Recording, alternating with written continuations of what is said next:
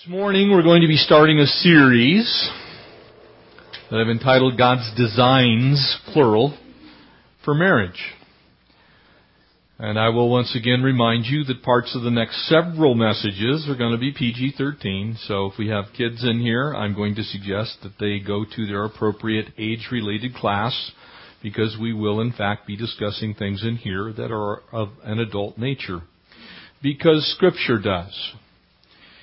And I think that very often, because pulpits in America have been largely silent on some of these issues and taken rather a Victorian look at them and skipped over them at times, we find ourselves very often in a place we don't have an answer for the world for why there's a problem. And so I pray that over the next couple of weeks, as we look at this 7th chapter here in the book of 1 Corinthians, that we'll be encouraged, we'll be strengthened, that our marriages will be strengthened, and that our families will be strengthened so that we can live our lives in a way that we are affecting our culture for the cause of Christ. And so my goal is to simply preach the word simply. But Scripture touches on subjects like sex. And because it does, we shall.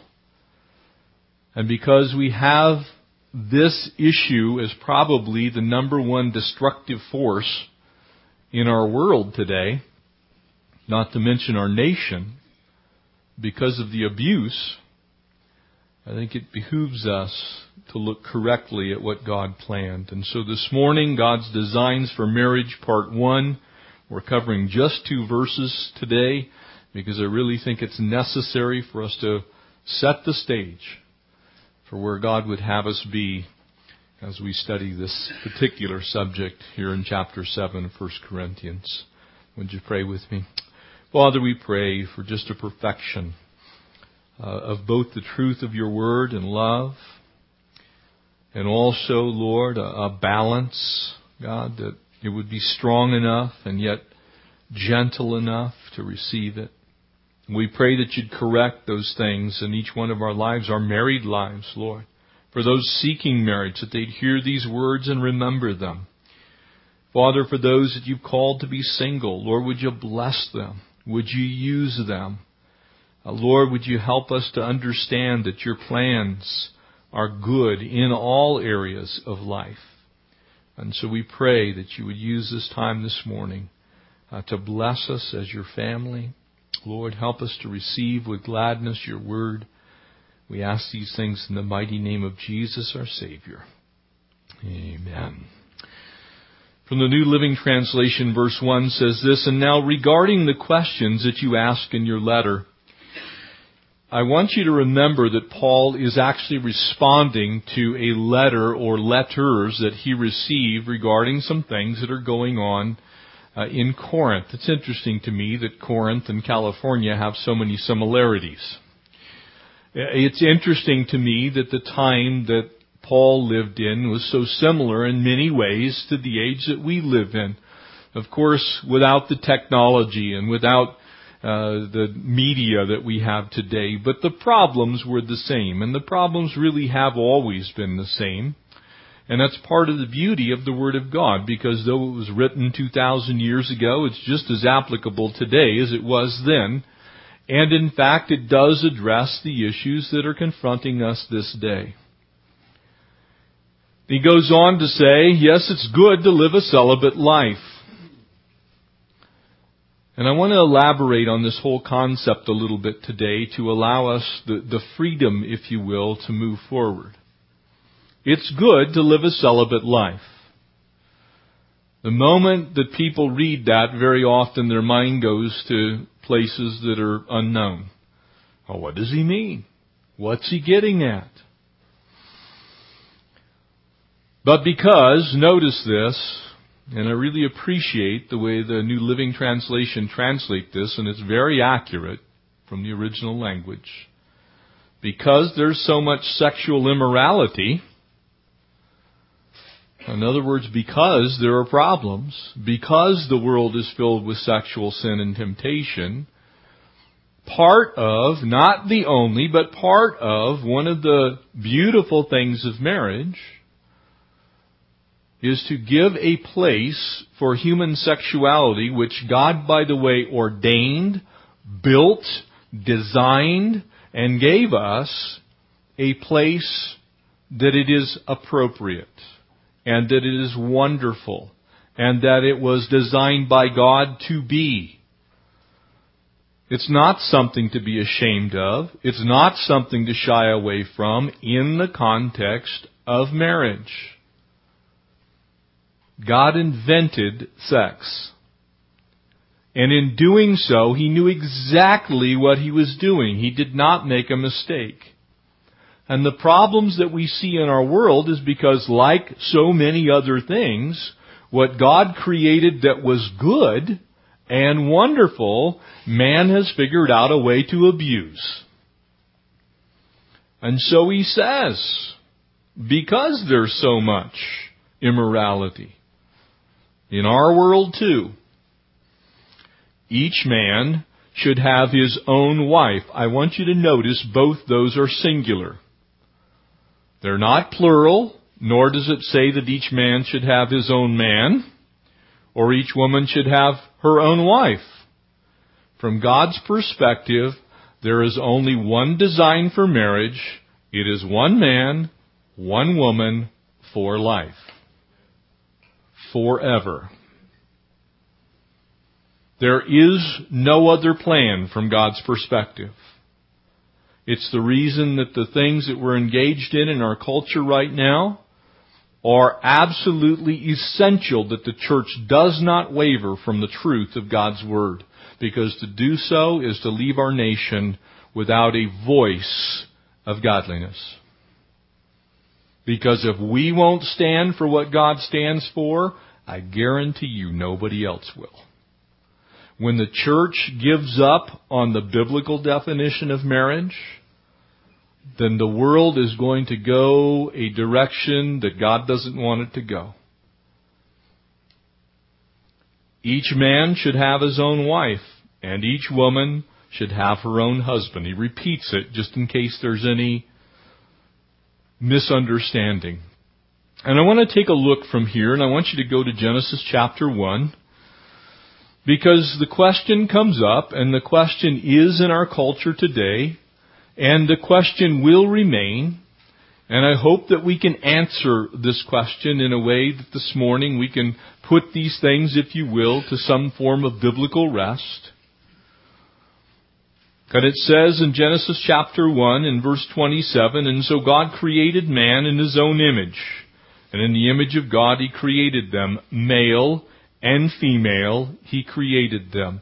God's creative talents, His design and His purpose in the creation of mankind was the creation of two separate and equivalent but completely different genders.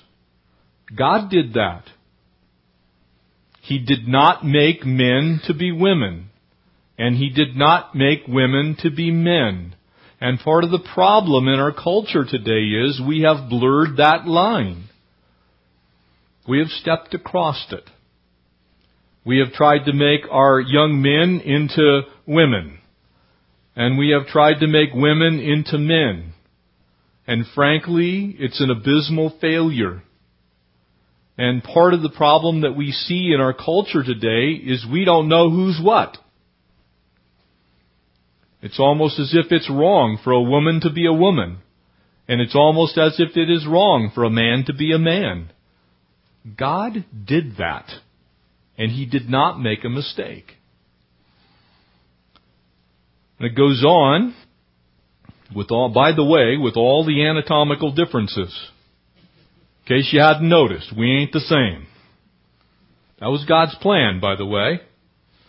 And then God blessed them, and God said to them, "Be fruitful and multiply, fill the earth and subdue it."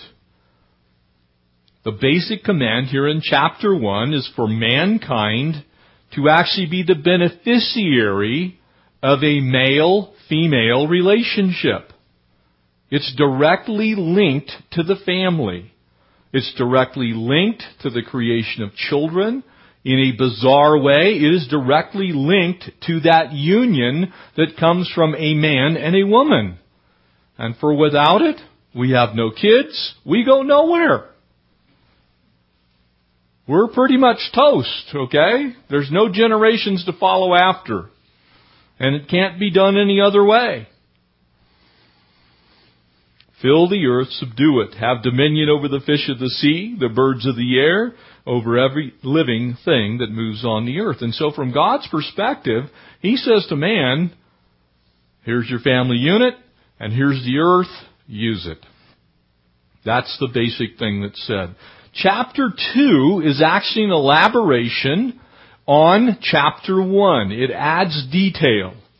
And so now turn to chapter 2 in verse 18. And the Lord said, it's not good that a man shall be alone. And so it's not there's a mistake in Scripture. It's just simply elaborating on what happened on that sixth day of creation that's defined there in chapter 1.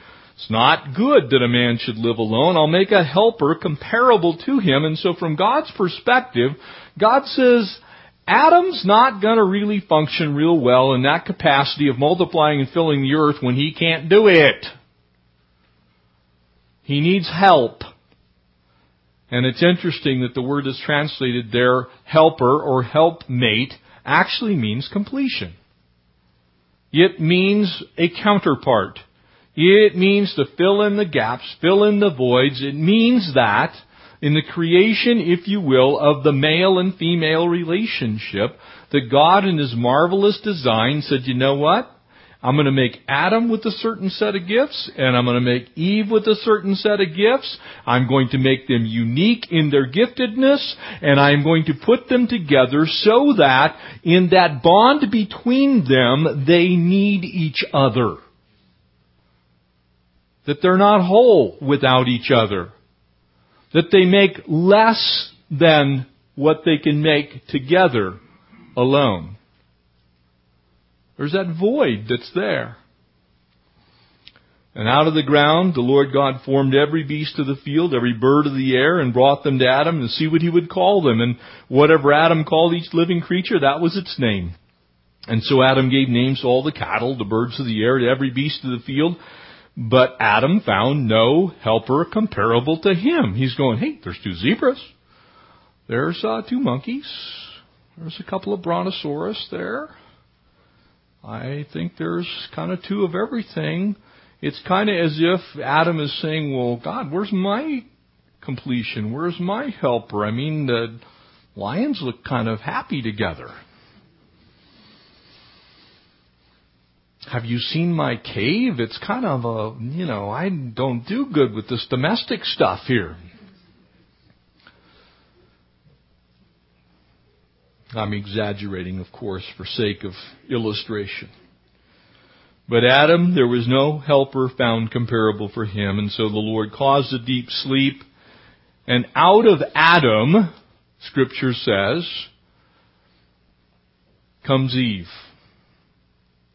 To some degree, exactly like him in humanness, but very different in form and function.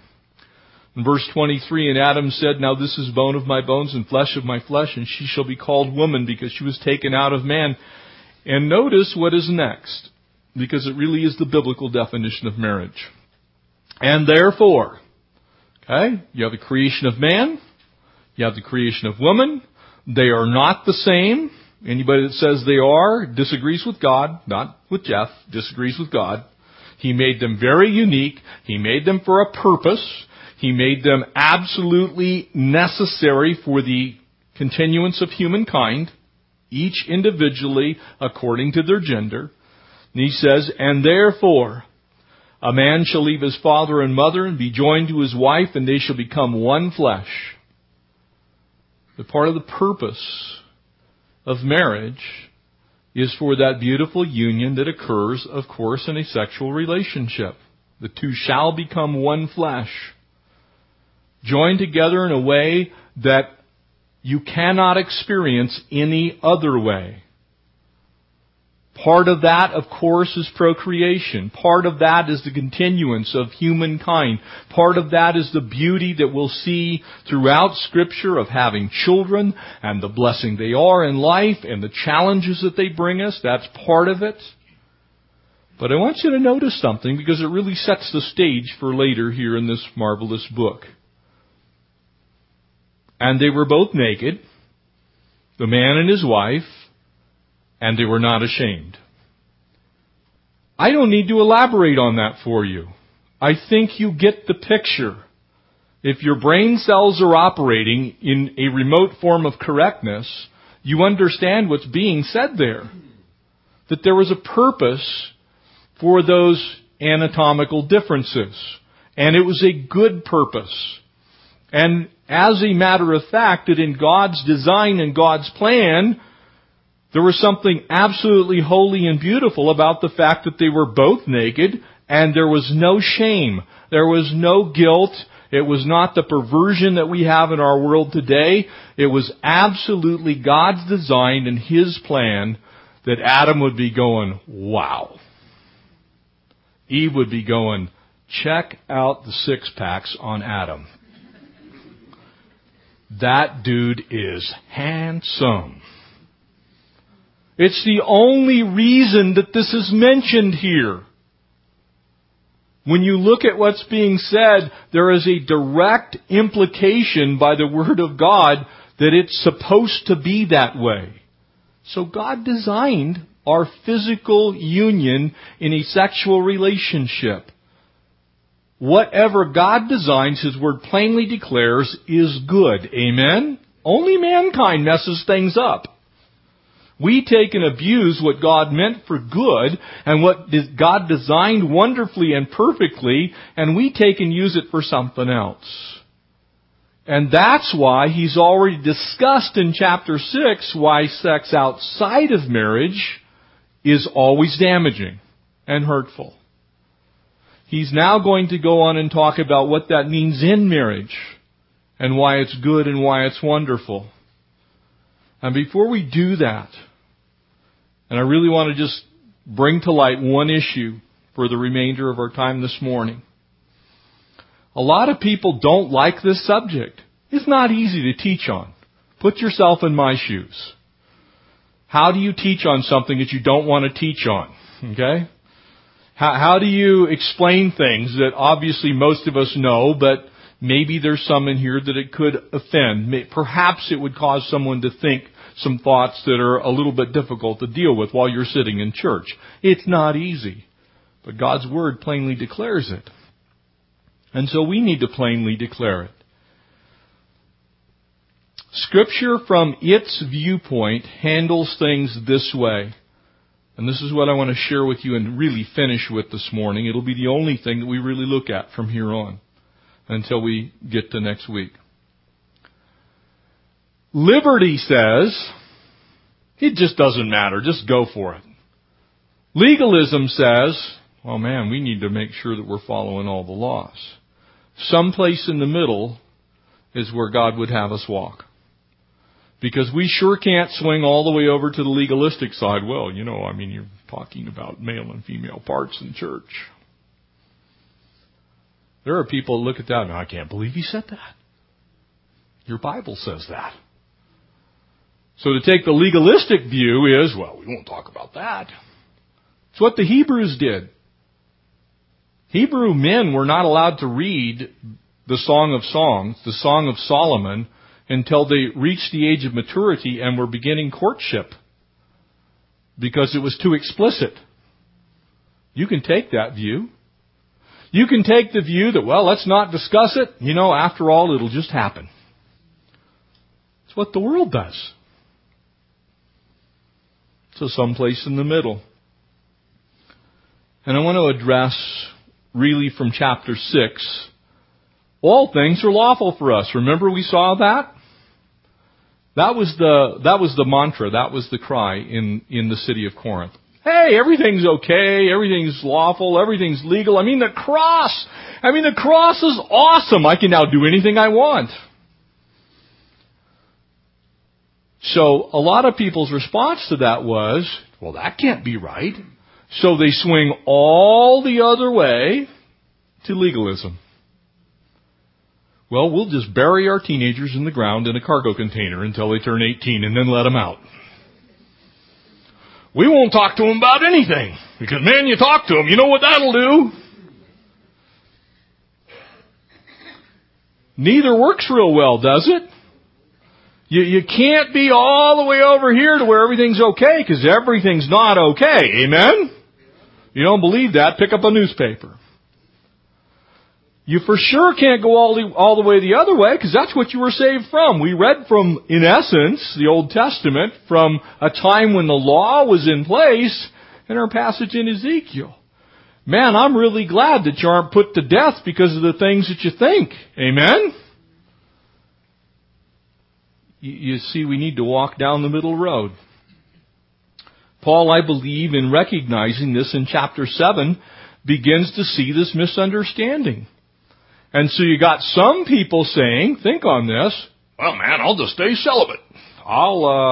Matter of fact, it's way more holy.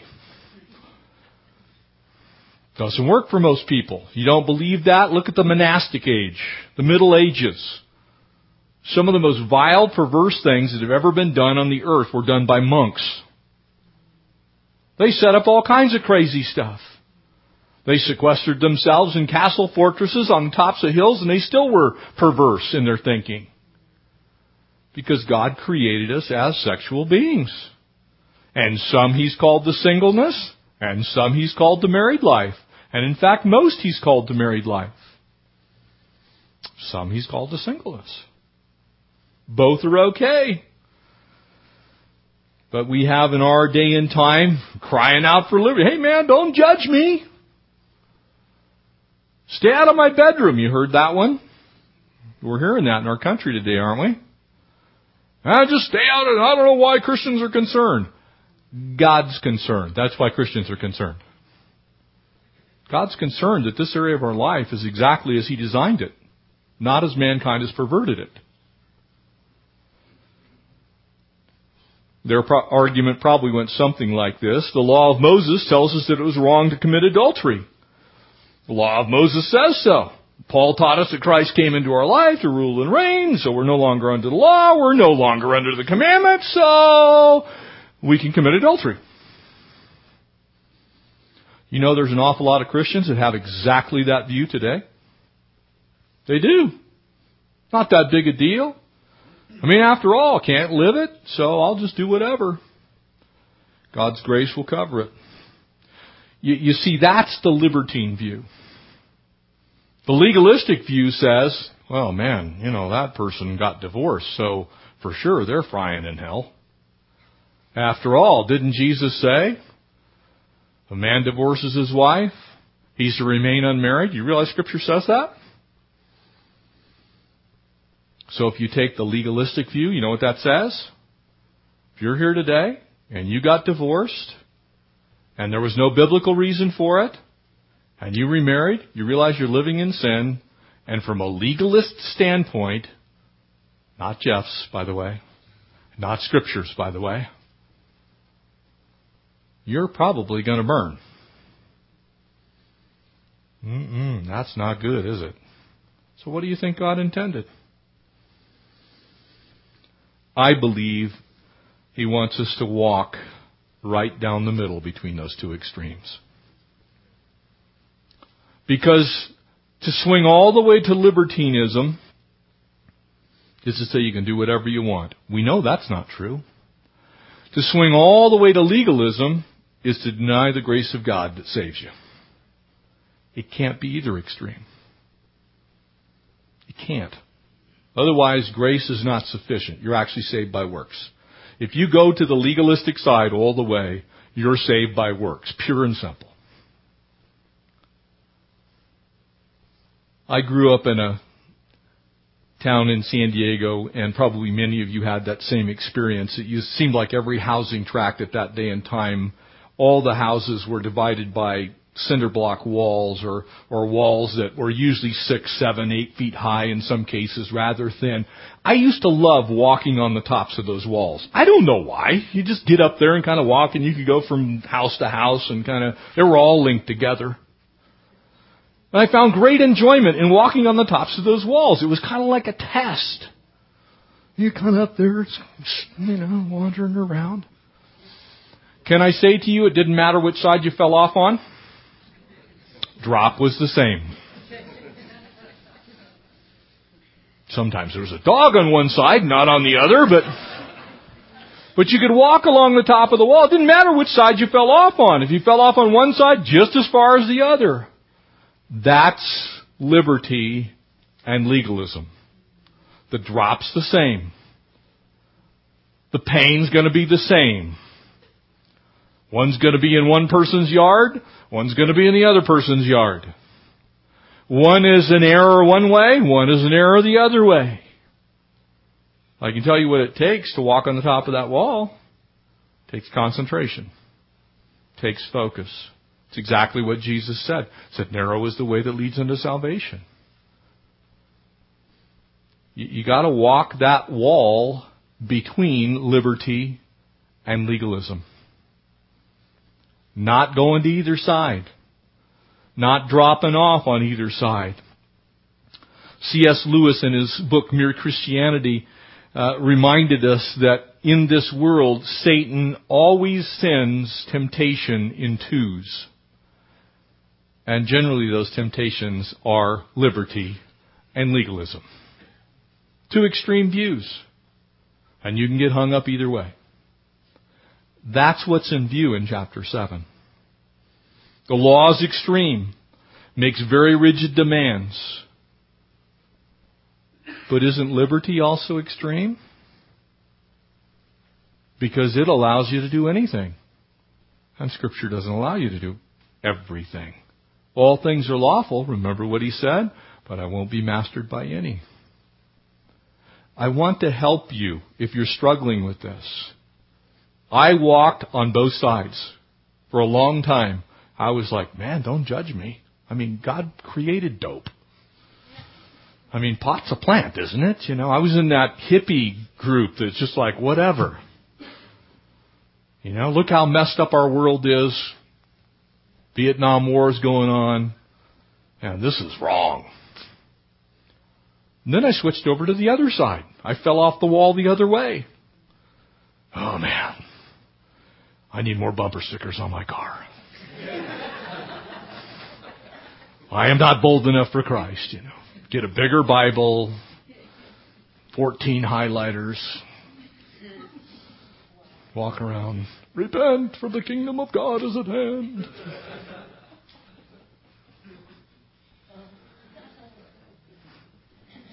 Neither side's good. We need to walk down the middle. And I will tell you that the way you walk down the middle is God's grace. God's grace saves you from sin. It saves you from sin. And it saves you to good works. You see, if you're really one of God's kids, you're not really free to do whatever you want. But you are free to live in a way that's pleasing to God, which is the very best way for your life, including in your married life, including in your sex life, including how you view everything on this earth and how you use it. Every aspect of your life is actually governed in some degree by Scripture. Every bit of it. Doesn't tell you how to do everything. You see, the legalist takes the negative point of view. Everything's a mess. We need to stay away from all of it. The libertine person says, everything's okay. I'll do all of it. Neither's true. Grace causes you to walk down the middle. Help us to walk in grace, Lord, as we study this passage. That's going to be my prayer. Help us to walk down the middle. Help us to shun those profane things. But help us to be set free, that when we do fail, there's grace that's sufficient for your sin. That it's the grace that saved us. but it saved us unto good works. And if we do that, you get the right spin on everything. You don't do that, you'll get the wrong spin on everything. Grace is walking the wall. And as we take this time to look at marriage, may we walk in grace. Amen? Let's pray. Father God, we do desire this morning to just walk in your grace. And Lord, as you designed marriage, as you presided over the first one in the garden, as you created man and woman unique, as you made us physically to complement one another and to bless one another, as we study your designs for marriage, cause us to receive as we walk in grace. Lord, just that beautiful picture. Lord, neither libertine nor legalistic, simply acknowledging you for the good God that you are. Bless us, Lord, we pray in Jesus' name. Amen.